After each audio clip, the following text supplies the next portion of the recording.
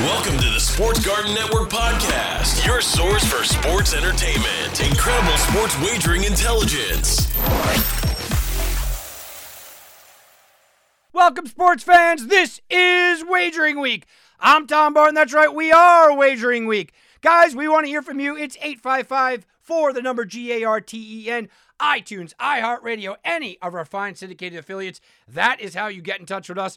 Also, hey, social media, yeah, we do it, and we do it well. It's Facebook and Twitter. It is Sports Garden, GARTEN. All right, guys, look, it's Wild Card Weekend, and I expect it to be absolutely what the name says, and that is wild. We have had a good bit of history here to understand that Wild Card Weekend can get absolutely crazy. It is a situation where we now have the added wild card, so we have that involved. We also have the first ever Monday Night Football Wild Card Weekend playoff game. That's interesting as well. So we start to look at the wild card overall and the conversation about the wild card, which we will get into all those teams. And you start to go, okay, you know, is there any stats? Is there any trends? Is there something that we need to know right away? And absolutely there is. You know, each round of the playoffs is very different, and every year it's different, and different teams in different situations. I get all that. I give you statistics, I give you trends of things that happened in the past with the understanding that you use them as a baseline. You don't use them for strictly a handicapping purpose, okay? This should be to lead you in a direction. It should be something that you are focused on to an extent. But there are certain statistics that kind of just jump out, and we'll tell you about the statistic, and then I'm going to explain it, why I think that this one is so meaningful. Well, there's been 18 games in the past 4 wildcard weekends. So that's 4 wildcard weekends, 4 years, 18 games.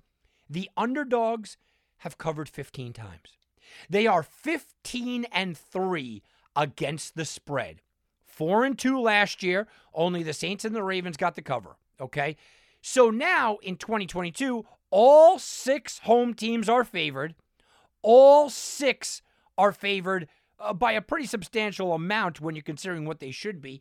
Tampa Bay is nearing in on near double digits. The Kansas City Chiefs are double digits favorites. So you start to look at it and you go, okay, will this trend hold up? Is it a trend we should care about? Like I said, it's new teams, new players, new situations, new year.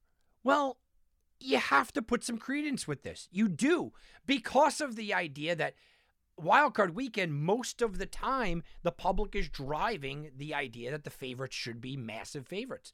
The public is driving the idea that the line should be a little bit increased because the public loves the teams that you turn around and you look at and you go, okay, well, this team should win. And you start to use that should word for a lot of what's going on. Well, this Wildcard Weekend is nothing different than that. I mean, a quick look, and we will go over each single game. I'm going to go over every game. But a quick look at just the numbers and where they open to where they are. Las Vegas, Cincinnati is the opening game on Saturday. That's a 4:30 game. You know, that opened up at 6.5. Well, the public kind of likes Las Vegas. It went down to 5.5. Maybe they're learning. Buffalo opened up at 4.5. It's down to 4. Maybe they're learning. But you start to look at Tampa Bay was 8. It's up to 9. Dallas was 3. It's up to 3.5. Kansas City opened at 11. It's up to 12.5.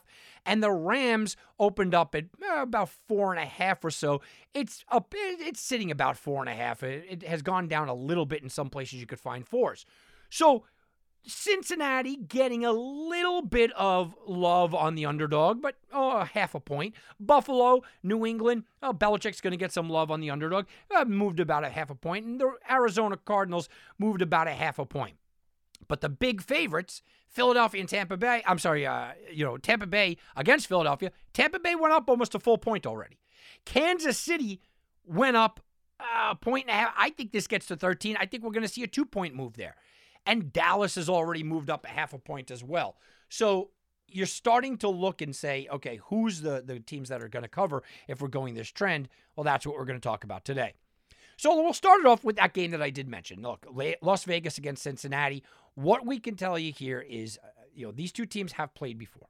Okay, they played this season, and you look at what Cincinnati did, they just dominated the game. And Cincinnati has a tendency to do that. They do play games where they dominate from start to end.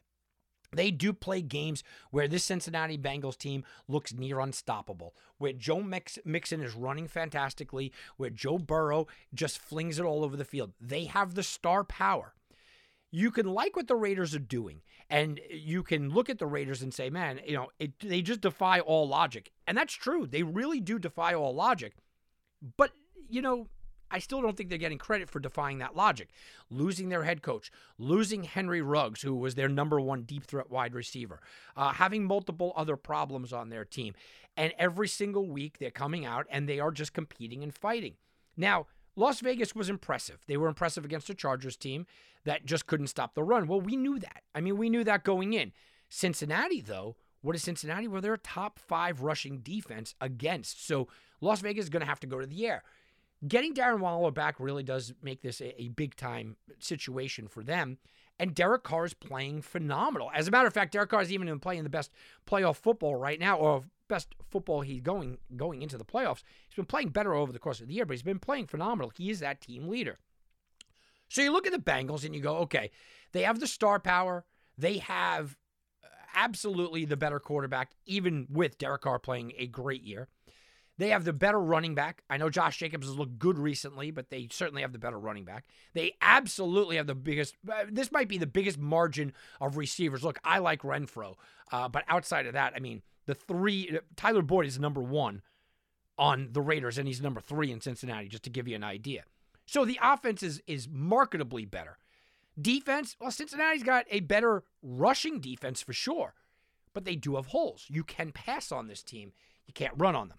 The Raiders, meanwhile, they keep their quarterback upright. And that's something I really want to concentrate on here because Joe Burrow has gotten sacked more times than anybody else in the NFL, 51 times. Well, Max Crosby is coming after him. The Pro Bowler has had a phenomenal year. And Max Crosby is somebody that you look at, and he can be a difference maker here. The Raiders are going to have to get pressure on Joe Burrow. But you look at Joe Mixon as well, and I think Joe Mixon is a real key here. Joe Mixon has 3 rushing games of over 100 yards this year. That's it. That's it. Look, I keep saying how good Joe Mixon is because when he's on, he absolutely takes over. And you can tell me he doesn't get the carries, and you can tell me he doesn't get, what is needed to kind of make that push. And I understand. Look, you have a point. It's a Joe Burrow-led team, but only 3 games over 100 yards. In week 1, 127 against Minnesota. So now talk about the last 17 weeks, he's gotten only 2. Well, one of them came against the Raiders at 123 yards. Now, this is the point. Can they get him to rush against this Raiders team? Now, he hasn't rushed for more than 65 yards since November 28th, okay? So you're starting to look at this and you go, can he get it going against the Raiders and this defense that allowed him to rush for 123 last time? Then you go to the history because everyone's going to look at their history here. And the history is that the Bengals just continue to lose and continue to not cover in the playoffs. The Bengals are 0-8 and 0-7-1 against the spread in the playoffs since 1991. Yeah, that's when Boomer Esiason beat Cody Carlson and the Houston Oilers 41-14. You're talking about the last time the Bengals won a playoff game, guys. It was against a team that is now defunct, and a pretty good broadcaster was the guy that was sitting back there flinging the ball around. It's the history that people are going to concentrate on. But then there's the idea, look, you don't have to talk about history. And the Bengals are going, wait a minute, we have some history of our own, because the Bengals are 10-2 against the spread the last 12 games against Las Vegas, and they beat them this year. Okay? The Raiders don't play well in Cincinnati, 0-6 against the spread. It makes sense. The travel is something, but the travel shouldn't be a big problem here because of the late time start, right? They're not starting until 4:30, which is a 1:30 Raiders time, and that's perfectly fine. I will say this, though. The NFL kind of screwed the Raiders here as far as scheduling goes because they did play the late game. The last game, Sunday night, was the Vegas Raiders game. It went into overtime against a division rival. Now they have them playing the early game. Cincinnati, by all intents and purposes, took that last game off to kind of get healthy and to just kind of go walk through the motions. So Cincinnati will be fresher, but Vegas does have that bonus of coming in, slaying the dragon. They have the idea of, look, we are up against it. No one believes in us. They have all of that working for them here. And you look at Las Vegas and you see them getting 6.5, and, you know, it has a feeling that this is a game that Vegas either wins or they get their doors blown off. This doesn't seem like a 3-point Vegas Raiders loss here. I think if the Raiders keep this game close, the pressure's on Cincinnati. Vegas starts getting that magic, that Cinderella feel to them. Vegas starts getting kind of that in their blood, and Cincinnati starts to feel a little bit of pressure, which this organization hasn't felt in decades, okay? You start to look at this, and you say, Joe Burrow is much better, but the line is a little inflated because of that. I think that this is a game where Cincinnati either blows their doors off, and it's a laugher. Maybe we go back to that Boomer Esiason game, 41-14, or Vegas wins this one outright. The one thing I do want to kind of throw out there, though, is, you know, the over-under is set at 49.5. I think that Cincinnati will attempt to establish the run, but I don't think Las Vegas will. I don't see Josh Jacobs being the guy that tries to go up against his top 5 rushing defense of Cincinnati. So I do think the ball is going to be flying through the air. Watch the weather report here, because that could be a big difference. All right, now let's go to a place where I would not want to be because of the weather, but I'm not sure another game this weekend is going to have that kind of enthusiasm of Buffalo, New England up in Orchard Park, New York. Buffalo's a 4-point favorite. Okay, they split these two games this year. The Buffalo Bills have been beaten down by New England year after year after year, decade after decade, by Bill Belichick, who just figures them out, by Tom Brady, who owns a better win-loss record against the Buffalo Bills than anybody in the history of the NFL, including Big Ben against Cleveland. I mean, this is just a domination. But Buffalo's been getting better the last couple of years. These two teams tend to play a very close game. That's why that 4 starts to look a little alluring with New England. Now, Buffalo and New England are mirror images of each other on defense. They have the number 1 and the number 2 defense in the NFL. The Bills' defense, well, they're the best pass defense in the NFL. They allowed a league-low averages in yards per attempt and yards per game. Buffalo is allowing 4.2 yards per carry. They allow about 110 yards per game this season. That's ranked 10th and 13th in the league. So you can't run on them and you can't pass on them. And everybody starts to turn around and to go, well, look at what New England did. They were actually asked, the Buffalo Bills were actually asked if they were embarrassed of their performance on a defensive side of the ball against New England in the first meeting, a meeting where Mac Jones threw the ball 3 times. And listen, Buffalo still had a chance to win at the end of the game. And New England only scored 2 touchdowns in that game, okay? They were asked if they were embarrassed because that this defense is that good. You cannot pass on them, and they rank 10th and 13th rushing yards against, so you have a hard time running on them. And you could go back to that first game and say, you know, look, New England ran all over them. And they did. Look, Harris was just the guy, okay? In Week 13, it was the terrible weather. It was the 3-attempt game. We know that. Damian Harris ran for 111 yards and a touchdown. And that was on 10 carries. He was then removed because of an injury, and Stevenson came in. He put on 78 on 24 carries. Well, that doesn't look as impressive, right? I mean, Damian Harris was running wild. Stevenson came in. He had 78 yards. Well, that's a solid effort on 24 carries. The Buffalo Bills are signing up for 24 carries and 78 yards right now. I can tell you that. Then in Week 16, when Buffalo did win and beat New England, Harris came back again. 103 yards, 3 touchdowns, 18 carries. Wow. Okay. But Jones attempted 32 passes in that game. He had 2 picks. They make mistakes. Buffalo Bills, for most of the year, led the entire league in turnover ratio. The idea that Damian Harris is so important to this offense is not a new idea, but I think it's being underplayed here. Stevenson's a good player. And Bill Belichick is starting to rely upon Stevenson. But Damian Harris is the guy that's had massive success. If you put 2 of his 2 weeks together, I mean, you're talking about 111, 103 yards. You're talking about 28 carries for 214 yards and 4 touchdowns. Damian Harris has found something to beat the Buffalo Bills. With that being said, Buffalo basically dominated the second game. Buffalo won that game 33-21, and it didn't feel that close. Josh Allen was spectacular. And now we start to go back to that conversation as, you know, Josh Allen is the best player on the field. No one's going to question that. But can they get that complimentary second guy? Look, in the first game, Dawson Knox dropped 2 sure passes, including the final touchdown, or else they win that game. Okay? Stephon Diggs dropped 2 easy passes, including what I believe would have turned into a touchdown, at least deep into the red zone. And what happened there? You know what? They would have won the game. So they need somebody to step up. The interesting thing is that all of a sudden, Buffalo seems to have a running game, as Devin Singletary. Buffalo looks good in that spot. So here we go. It's almost a mirror image of the Cincinnati Bengals. You can definitely say that New England has the better quarterback. You can say that New England has the better receiver. Buffalo has the better quarterback. Buffalo has the better receiver. Buffalo has probably the better offense, even though the offensive line isn't quite up to par. They probably have the better offense overall. Defense, it's 1-2. I mean, they're right there.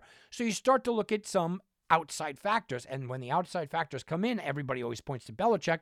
But there's also the reason of history, where I mentioned it's been since Boomer Esiason, since they've won, and Cincinnati has won a playoff game.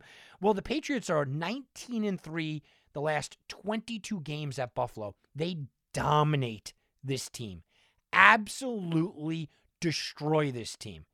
And that's a problem, right? Now, you look at the Bills. Look, they are a team that is built for this. They are built for this home game. They are built for this weather. They are built to take on a team like a New England Patriots that they are familiar with. They get them at home. I just don't feel comfortable in this spot. Look, I have problems going against Bill Belichick and Tom Brady their entire career. I don't do it often. I don't like to do it because both of them phenomenally prove everybody wrong seemingly year after year. So I have an issue in both cases going against them. This isn't a blind anti-Bill Belichick or anti-Bills thing or a pro-Bill Belichick. I just look at the 4 points, and I look at this and I go, if it was a 3-point game, either way, I think I'd be taking the underdog. Where it stands, I think the Bills win the game.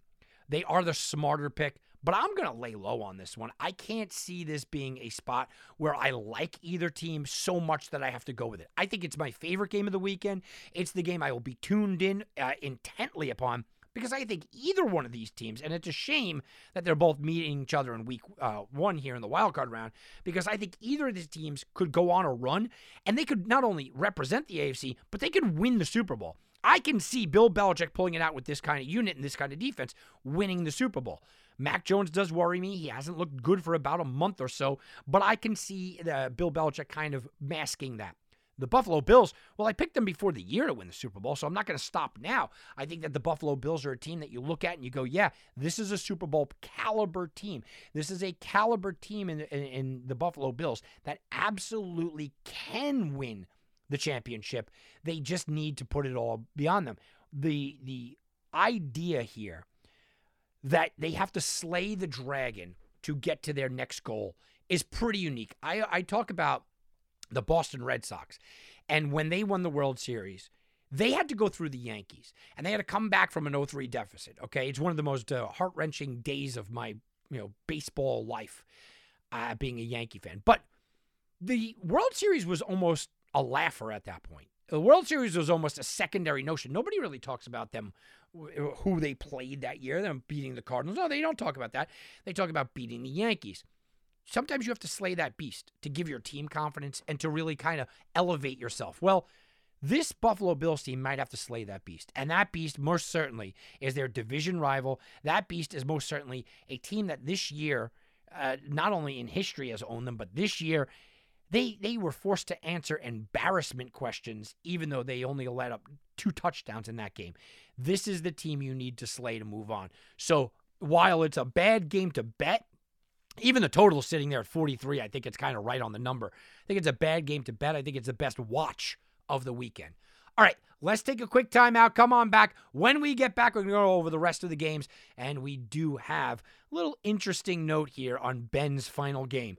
All of that and more right after this, right here on Wagering Week. And now back to Wagering Week with Tom Barton.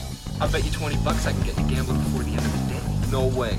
I'll give you 3-to-1 odds. You're on. What are the odds? What are the odds? Well, we're going to take a look back at the odds to kind of take a look forward here. The divisional winner preseason odds of the playoff teams that we have. How about the NFC winner? It was minus 110 Dallas Cowboys. Didn't make a lot of money there, but I know a lot of people were on top of that. Buffalo Bills were minus 150. A lot of people did take a stab at Miami. A couple of people did take a stab at New England. Buffalo was the prevailing favorite, of course. The Los Angeles Rams. Now, this one shifted a lot. So using a little bit of a leeway here, this one shifted a lot, but they have plus 180 as the preseason odds to win the West. Kansas City was a massive favorite at minus 250. The NFC North, minus 160. Green Bay was a big favorite. Tampa Bay was the biggest favorite at 2-1. The AFC South, that was Tennessee. And if you remember, it was the Indianapolis Colts for a little while, and they flip-flopped with the injuries and whatnot. And the biggest underdog of this season was the AFC North, the Cincinnati Bengals, at 20-1. And that is, what are the odds? It is funny to always go back and look back, because then you could look forward and say, out of these teams, who do you think repeats next year, right? I mean, that's what we could look at. Out of these teams, who's in a position to potentially repeat next year? The Cowboys are still going to be strong in a division where, Philly did absolutely improve, but look, Giants are looking for a coach. Washington's looking for a quarterback. Buffalo, is New England going to be that much better? The Rams are in a very tight division. KC, look, Chargers are looking good. The Raiders are in the playoffs. Denver, they might be going out and getting Rodgers, getting a new head coach. Rodgers leaving Green Bay, that could flip. The Bengals, look, Baltimore's not going anywhere. I mean, I think Cleveland's in a bad way. Pittsburgh could have a down year. So Baltimore, is the only kind of real immediate threat there. Tampa Bay, well, we don't know about Brady every year, but he looks pretty secure there. And then Tennessee could be very volatile with the Colts. I mean, you're looking at this and I'm saying, I worry about New England. I think Dallas could slip a little. The West is a mess. I worry about Rodgers. Kansas City's division is kind of up and coming. You got to say Tampa and Cincinnati, weirdly, the biggest favorite and the biggest underdog. Where we stand today might be the biggest picks to actually move on.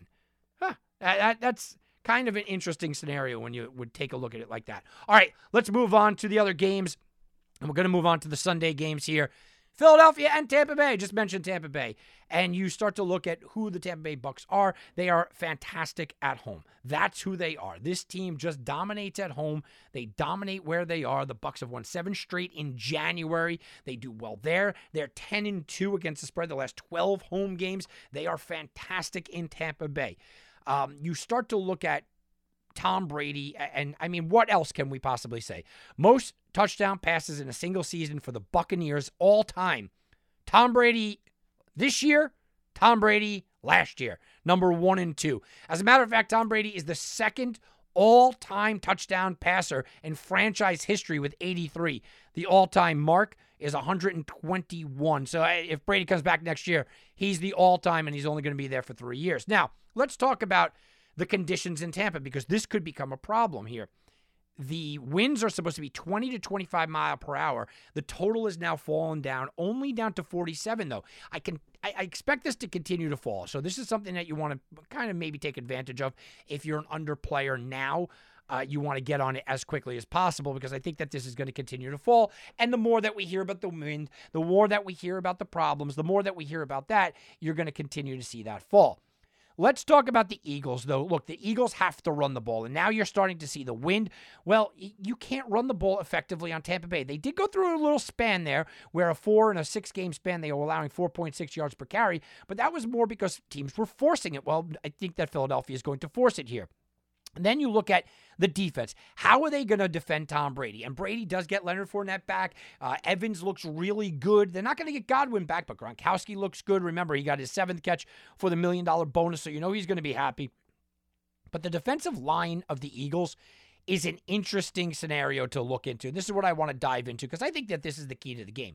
Look, the Eagles' defensive line, they are 31st in sacks in the league. They only sacked the quarterback 29 times. Okay, just for comparison, Joe Burrow was sacked 51 times by himself and missed the game there.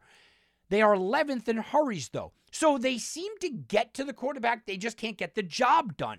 Well, they are very capable of hurrying Tom Brady, it's hard to bring Brady down. Not because he's elusive, as a big-time runner, and not because he's a hard, big guy to get down like Big Ben, but because Tom Brady is that guy that he's got that quick release and he's got good feet inside the pocket.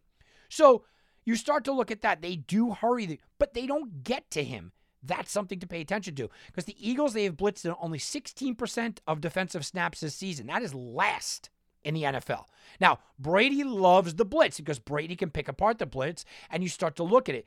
But Brady is basically the same guy with or without the blitz. He's basically the same good player with or without the blitz. So it is something to sort of keep an eye on. If they start to kind of come after him, Brady is not going to be exceptionally better or worse, but the Eagles have to come up with some idea here that, okay, we can get after the passer, but we can't seem to get home. We've got to get home to have any chance in this game. I think that this is, again, another game where either the Eagles pull that miraculous win or they get totally blown out. They are 3-14 straight up in the last 17 games as an underdog. They are not a team that I like right now. They're not a team that I believe in. I've been selling on them all year, but the Bucs do have a lot of issues and a lot of problems. I just don't believe that Jalen Hurts is going to be able to go through the air and beat Tom Brady, and that is what you're going to have to do in this game. You're going to have to go to the air, and you're going to have to beat Tom Brady through the air. It doesn't seem realistic to me to think that that is something that can happen. Not in this game, not in this spot, not at home, not against the Bucs. No, I just don't see it happening.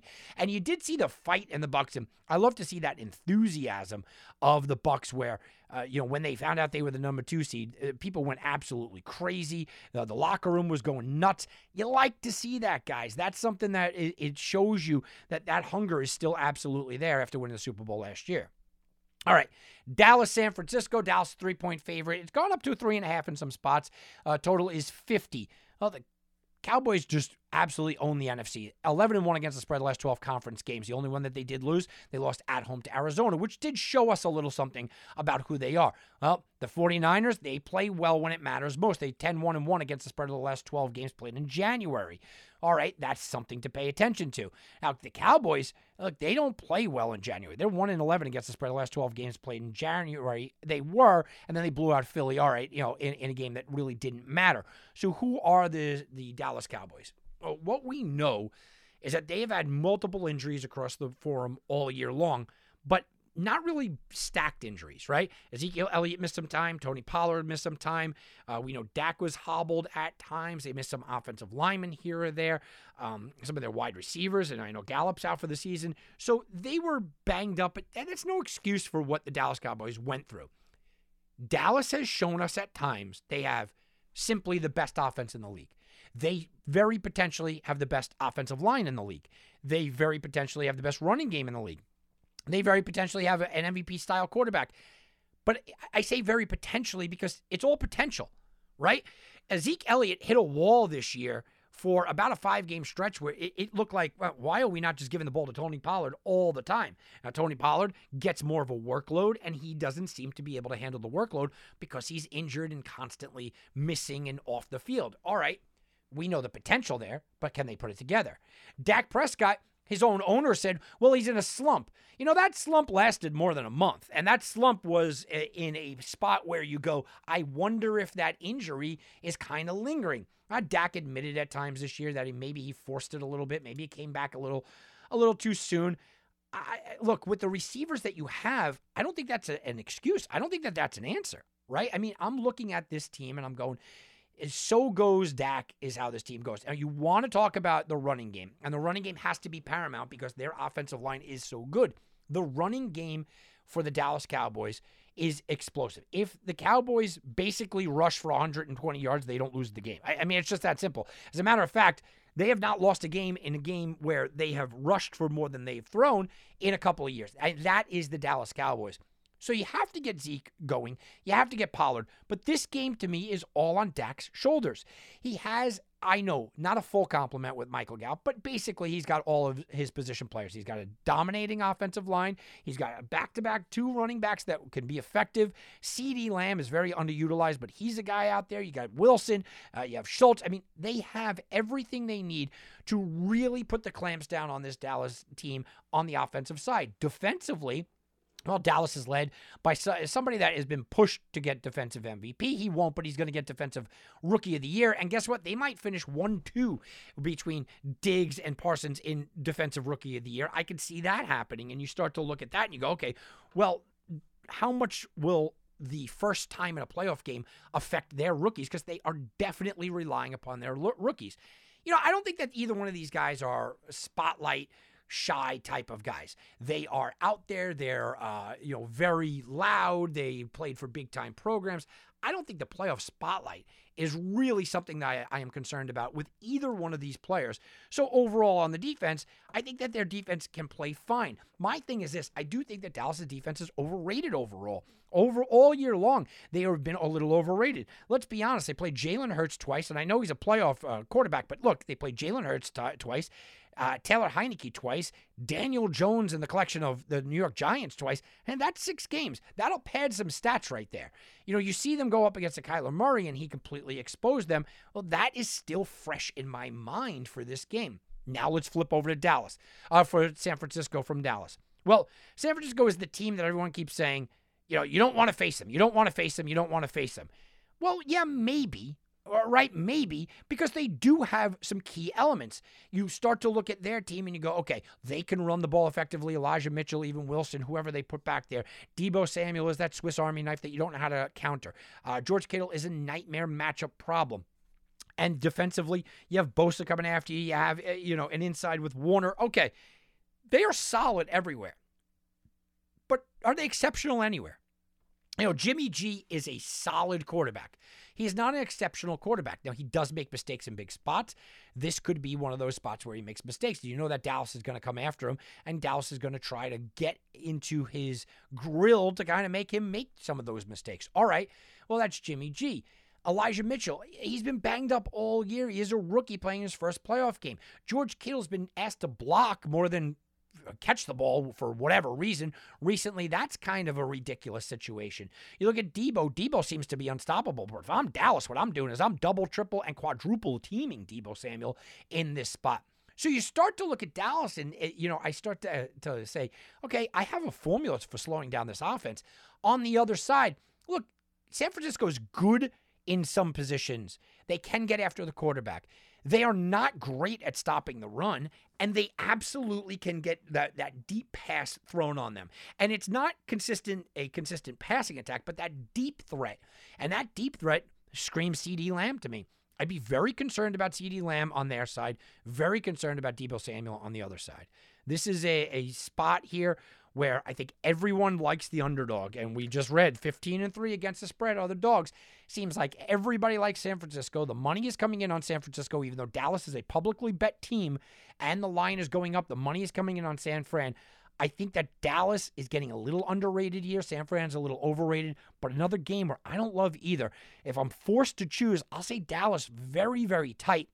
But it wouldn't shock me to see the Niners not only win here, but go on a little bit of a run. The last thing I think you do have to remember is everyone's looking at Shanahan against McCarthy, and Shanahan clearly has the advantage. But there's a reason why McCarthy's assistants are getting jobs, or at least looks and interviews for job offers, because he does have good assistants. If he's able to delegate properly, that mitigates a lot of the Shanahan effect. All right, let's go to Pittsburgh, Kansas City. In KC, this line is now 13. It may get to 2 touchdowns. I can't find anybody that likes Pittsburgh in this game. Certainly not to win, and the points are massive. Now, the total has dropped. It's down to 46. So people like Kansas City to absolutely annihilate and blow this team out of the water. Well, they did it in the first meeting, right? So they've already played. Pittsburgh, the game wasn't even that close, and the game still looks like a blow-up anyway. The Steelers, what they are they can be run on, and they can be run on all day. Since week 8, they have just a disgusting rushing against the total. It's unbelievable. Think about it like this. The Chargers basically all year long was the worst rushing defense in the NFL, and they were allowing between 160 and 165 yards per game, which was about 10 yards worse than everybody else. That was most of the year. Since week 8, the Steelers are up along 175 yards per game. It's absolutely outstanding how bad this team has been. Now, the Steelers are money as an underdog. Mike Tomlin constantly gets his team prepared in the underdog role. They are 19-7-1 against the spread. The last 27 as an underdog. They are also pretty good in conference. Teams that they know, they're 7-2 against the spread the last 9 conference games. But that rushing game continues to come back to me. Here's the thing, though. Will Andy Reid allow them to try to run the ball? Look, Clyde Edwards-Helaire is a little bit banged up. Williams and Gore and whatever collection you put back there, it doesn't scream domination. And you're taking the ball out of Patrick Mahomes' hands. And by the way, Patrick Mahomes, who, everybody was broken, right? He can't stop throwing interceptions. Well, he's got 1 pick on 78 more passes than he did last year. Or it did in 2018, I should say, which was his highlight year. So Mahomes is still that dangerous guy. You have to look at this and think that Tyreek Hill is banged up but probably coming back. I think that Pittsburgh is definitely going to get after the passer because, look, Mahomes, he doesn't take sacks, but this offensive line for Kansas City can be exposed. So Watt's going to live in the backfield. The new NFL sack leader, he's going to live in the backfield. But they have multiple positions that can do that. The big matchup here is that Minkah Fitzpatrick on Hill. Do they put him one-on-one? Because if you do put him one-on-one, then Kansas City is almost forced to go to that. We have to run the ball. We have to do short passing game. You can see Travis Kelce have a fantastic game. If that's the case, though, 13 points starts to seem like a lot. If Kansas City isn't tossing it all over the field and becoming that team that goes deep, and the team that, look, we've seen the second half of the season, well, that all of a sudden starts to become something that you look at and you go, yeah, I think 13 could be a little bit much. Then you look at the other side, and this Kansas City defense was underrated early in the season, and then they were massively overrated, and I think that they're still in that overrated camp. Look, for a while there, it looked like the Chiefs defense figured it out. For a while there, you started to look at this Chiefs defense and you said, okay, they held Washington to 13 points. All right. Taylor Heineke. They held the New York Giants to 17 points. New York Giants to 17 points? Okay, well, who was that? Oh, that's Daniel Jones. I'm not overly impressed. Then they held Green Bay. They held Green Bay to 7. Yeah, that was Jordan Love. Then they held Las Vegas to 14. Yeah, you know what? That's still not overly impressive to me. Holding Dallas to 9, certainly you go, okay, well, that's another big game, right? Holding Dallas to 9. Dak Prescott was in the beginning of that pretty rough slump right there, but I got to give him some credit there. Then Denver, not worried about that. Vegas, who they have their number. And now recently, the Chargers put up 28. The Bengals put up 34.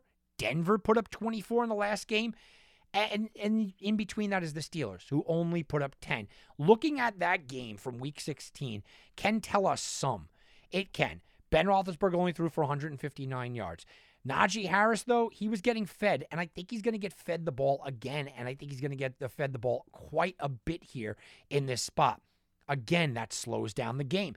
If I'm Mike Tomlin, I want to slow this game down as much as possible. I want to keep Mahomes on the sideline. And I want a game that is slow, methodical, defensive to keep this close. And even if they don't win, you've got to expect that kind of game and that kind of situation and that kind of spot favors the Giant 13 points. As far as the over goes, it depends on what you think about Pittsburgh. I think no matter, even the best Pittsburgh fan believes that Kansas City is probably going to get to the mid-20s, right? So we'll say 24, maybe they get 27 points. Even the most optimistic Pittsburgh fan believes 24-27 is in the cards for this. So the question is, how much do you think Pittsburgh can get, right? If you believe that Pittsburgh can get to the mid-20s and make this a game, you're all over the over. If you believe that Kansas City blows this team out and they score 35, you got to be on the over.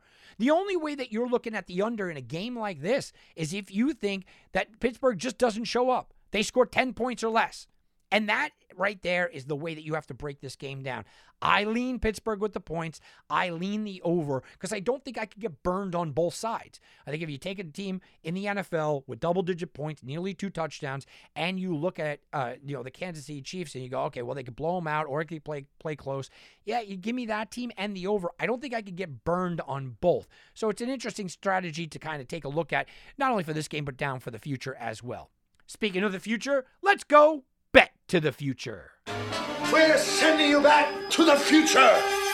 Okay, all right. Bet to the future.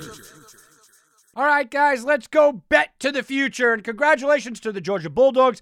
They beat Alabama, and you could have got 10-1. I saw somebody having a ticket of 11-1 preseason odds. Well, let's look at the preseason odds for the NCAA championship winner, which would happen next year, 2023. Georgia is the favorite with Alabama. They are tied for the favorites at plus 325. Ohio State comes in at 7-1. Clemson at 12-1 if you're looking for a rebound there. Oklahoma 15-1 without Lincoln Riley. Does Harbaugh stay or does he go? Well, it's 20-1. Same thing with Lincoln Riley. Speaking to him, he's 20-1 as well. Notre Dame always in the mix. They're 25-1. Texas A&M, people believing in Jimbo Fisher, could get 25-1. And the Texas Longhorns are a shocking 40-1. That is bet to the future. Yeah, the college ranks are quite interesting. We didn't give it a lot of attention here over the course of the season. Try to touch on it as much as I possibly could. But I think at the end of the day, I gave a pretty good synopsis last week on what I did believe. I did have the under. It barely came under, but it cashed everywhere. There was nobody that got a bad line that didn't get the under. And I didn't bet the game. I told you I didn't like the game because I thought Georgia was the better team. I thought that in the first contest where I lost money, I thought Georgia was the better team all year long. I still believe that Georgia was the better team all year long. They had kind of one fluke game, but I just couldn't bet against Saban plus points. I couldn't do it. I just could not do it. And, I guess the books kind of knew that. That's why it was only 3. But people bet Alabama like crazy down to 2.5. I didn't touch it. I didn't go near it. I went very, very small on the under after convincing myself I would not touch anything. Did a little play on the under, so I cashed it, but I'm not bragging. I do believe that it was one of those years where I almost didn't care about the national championship, but it was a good overall national championship. It was the best 2 teams in the country, I guess you could say. I didn't believe Alabama earned that right. They had a lot of stumbles along the way. But I certainly look at the preseason odds and I go, how do you not take plus 325 that they're going to get back there? Now, Georgia could fall off. It's hard to repeat. But how do you not take Alabama to plus 325 to kind of regroup? Outside of that, I don't love anybody here. Ohio State makes a lot of sense to kind of just regroup, but I do believe that the Big Ten is going to still be very tough. I don't know if Harbaugh's even coming back, so you can't take that. Oklahoma's bound to lose something by losing their head coach. Clemson, It's hard. I believe in Dabo, but I don't know if I believe in what Clemson can just turn around for the miserable season they had. USC, look, it's going to take some time. And even if they get there, they're not beating one of the SEC big-time teams. Notre Dame right there. I'd like to see who they got coming back, but again, they lose their head coach. I don't know if that's going to be a massive drop-off like the Lincoln Riley or the Harbaugh would be, but still, I don't like that. Texas A&M, I certainly don't like Jimbo. Texas Longhorns, I think that's a complete and ridiculous overreaction. You look at the college landscape, there's not a lot of teams that could win, and there's even less teams this year going into next year, that are potential to win to me. I mean, you really do break it down. In the Pac-12, I mean, maybe an Oregon could do something, maybe a USC. I don't see either one of them contending for a title, though. In the ACC is down. Florida State goes down, and the whole ACC kind of goes down. Nobody's believing in North Carolina without Howell. Wake Forest, one and done for them. So, I mean, I guess Clemson wins there, but do you think that they could go and kind of compete even bigger? No, I don't see that, right? So, you basically have 3 conferences. And like I said, Lincoln Riley's leaving Oklahoma. Do you believe in Okie State? Believe in a Kansas State coming up? Maybe a TCU? Somebody like that? Texas, Tech? Nah, even if they get there, they're not winning the title. So where is the title coming from? SEC or the Big Ten? I mean, if Harbaugh stays, you got to still put Michigan up there. Ohio State's going to still be up there. Every year we hear about Nebraska coming on. Maybe this is the year they Iowa puts it together. Well, I've been waiting decades for that and some kind of offense in Iowa. Is it the year Penn State does it? Nah, I don't see that either. Right? Can you get a crazy surprise like Northwestern? Come on. Not to win the championship. Wisconsin is always a team that's kind of looked beyond. People always look past Wisconsin. But the problem is that if you bet on this, unless you're just looking strictly to hedge, which I get, are you really betting on Wisconsin to just go out there and then they're going to have to beat one of the big boys eventually? I don't like that at all. So, we go back and we start to stare at the SEC and we go, I don't think Texas A&M, Florida, I don't think they're quite ready to make that run. You start to look around, you go, the Arkansas, the Ole Miss, the Mississippi States of the world. Nah, not really. Tennessee's still a year behind or so. Kentucky, look, I like what they're doing, but they're not ready to compete. So you have Auburn, maybe. LSU, I don't know if he could turn it around, Brian Kelly. Brian Kelly, I don't know if he could turn it around that quick. I don't think so. So what do we look at? What are we potentially looking at? What we're looking at right now is Alabama against Georgia. So when I look at Alabama against Georgia and I see minus 325, yeah, I'm not sure. I really don't know. I don't think that you could go against them. I just don't think so. So minus 325 seems like a big number. It seems like a big number because you have to let it wait that whole time. Seems like a huge number. But in the reality of it, you're getting 3-1 back on a pretty sure shot here. As a matter of fact, if you want to be really, really sly, and I know, look, sports betting, a lot of sports betting is kind of try not to outthink yourself. I tell people that all the time. But there are times where you could kind of think and kind of be that snake in the grass. If you're a low-level bettor and you're a $100 guy, you don't want to use this strategy. But if you're a high-level guy and you don't mind your money sitting and waiting for a while, why not take like 10 grand on plus 325 Alabama, 10 grand on plus 325 Georgia, and just assume no matter what, you're getting one of them in the Final Four. Chances are you might get two of them in the Final Four. And really, the way that it's been going, one of them's in the final game, right? So you're only going to win two. You're only going to double your money, okay, if only one of them gets there. But it's not a bad spot. And if you're the hedging type, all right, you get Georgia or Alabama in that spot, plus the 325. If they get to the championship game, they're going to be favored over whoever else is out there. So then you take the other team, and now you got a chance that you can't lose. I mean, this is the way that a professional can break it down. I don't know many professionals that want to keep their money held up that long. I don't know many professionals that think plus 325 is value on a long-term futures bet.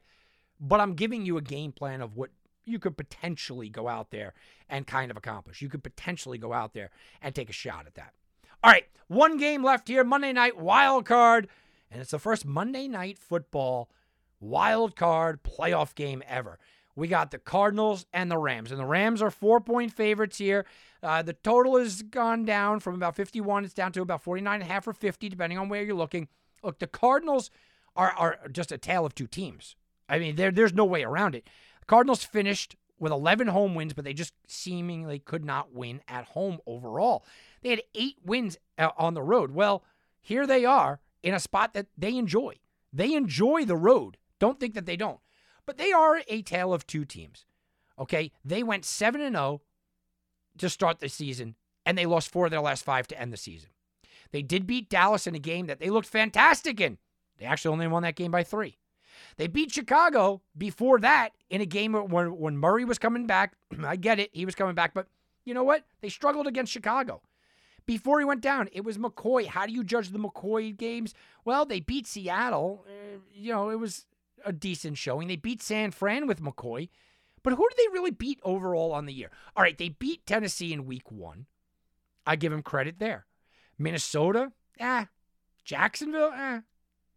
They beat the Niners twice. It's solid. And they beat the Rams. Cleveland, Houston, Seattle, Chicago. So their wins, basically, nice win against Tennessee way back in week 1. Nice win against Dallas, very, very much so. I just mentioned that. And then they beat teams that they know. Looking at this Rams team, it's kind of a little bit the same, right? I look at the Rams team, and I go, I'm still not buying in. I'm still not convinced because I look at the Rams schedule, and it's kind of the same thing. You beat Chicago, a banged-up Indy team, and then a nice win against Tampa Bay.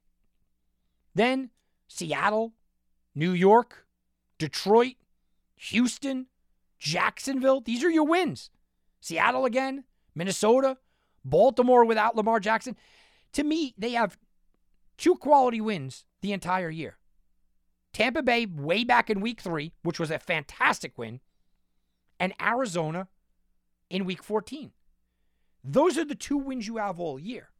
So while we can make a big stink about the product on the field when we're talking about the Arizona Cardinals and what they were, I'm not overly impressed. Everyone's talking about, well, the Rams came back and the Rams won 5 of the last 6. They did win 5 of the last 6. And they beat Jacksonville, Seattle, Minnesota, and no Lamar Jackson in Baltimore. That's who they beat. Are you really that impressed? No playoff teams there. Baltimore didn't make the playoffs. Minnesota didn't make the playoffs. Seattle didn't make the playoffs. Jacksonville didn't make the playoffs. Right? Chicago didn't make the playoffs. Indy didn't make the playoffs. Probably should have, but they didn't. Seattle again. New York, Detroit, Houston. Where is a win against a playoff team? Oh, well, they got Tampa and they got Arizona. Okay, but they did go 1-1 against Arizona. So what about their losses? They lost to Arizona, a playoff team. They lost to Tennessee, a playoff team. They lost to San Francisco, a playoff team. They lost to Green Bay, a playoff team. They lost to San Francisco again, a playoff team. 1-5 against playoff teams. That speaks volumes as well. You can't just look at this as a one-dimensional thing. If we're going to rip apart the Arizona Cardinals, you got to rip apart the Rams in this spot. That's what they are. This Rams team is exactly that. They're a flawed team. They have a flawed quarterback. They have a quarterback that I'm worried about. I know Matt Stafford has looked better here, but I'm worried about this quarterback. I'm not worried about Kyler Murray. Now, there's a lot of things on Arizona that I don't like. I don't like the fact that I don't believe consistently in their run game here. I don't believe that James Conner's the guy. I don't believe that Edmonds. Now, can they have a decent run game? Sure, but I don't think they can lean on the run game. But I believe in Kyler Murray. I certainly don't believe on the guy on the sidelines. I had, Ed Smith on with me who basically had the same sentiment. I still don't believe in Kingsbury. I do worry about Kingsbury on the sideline, but I do believe in Kyler Murray. And then on the defensive side, you can throw on Arizona, right? You could kind of run. They will get after the passer. They can make a big-time play. We saw it happen with Peterson last week. But I'm not terrified of their defense. The Rams, they are just massively talented. I mean, they are well coached as well. I have no worries about their head coach. I don't worry about their running game. I actually think can be fine. I don't worry about their receivers with Cooper Kupp setting every kind of record and Odell kind of just reinventing himself. I don't worry about their defense up front. I think they're going to get, Aaron Donald's the best in the business. We know that. Jalen Ramsey one-on-one. But they do have a lot of injuries here, guys. And those injuries are something to really pay attention to. The injuries it's a big problem. Look, Eric Weddle just unretired because Jordan Fuller was lost to a season-ending injury last week. He is their defensive play caller. Now Jalen Ramsey's going to have to call the plays. That's a weird situation. So Eric Weddle unretires to take that spot because Taylor Rapp is also injured and Darius Williams is also injured. So here's the thing.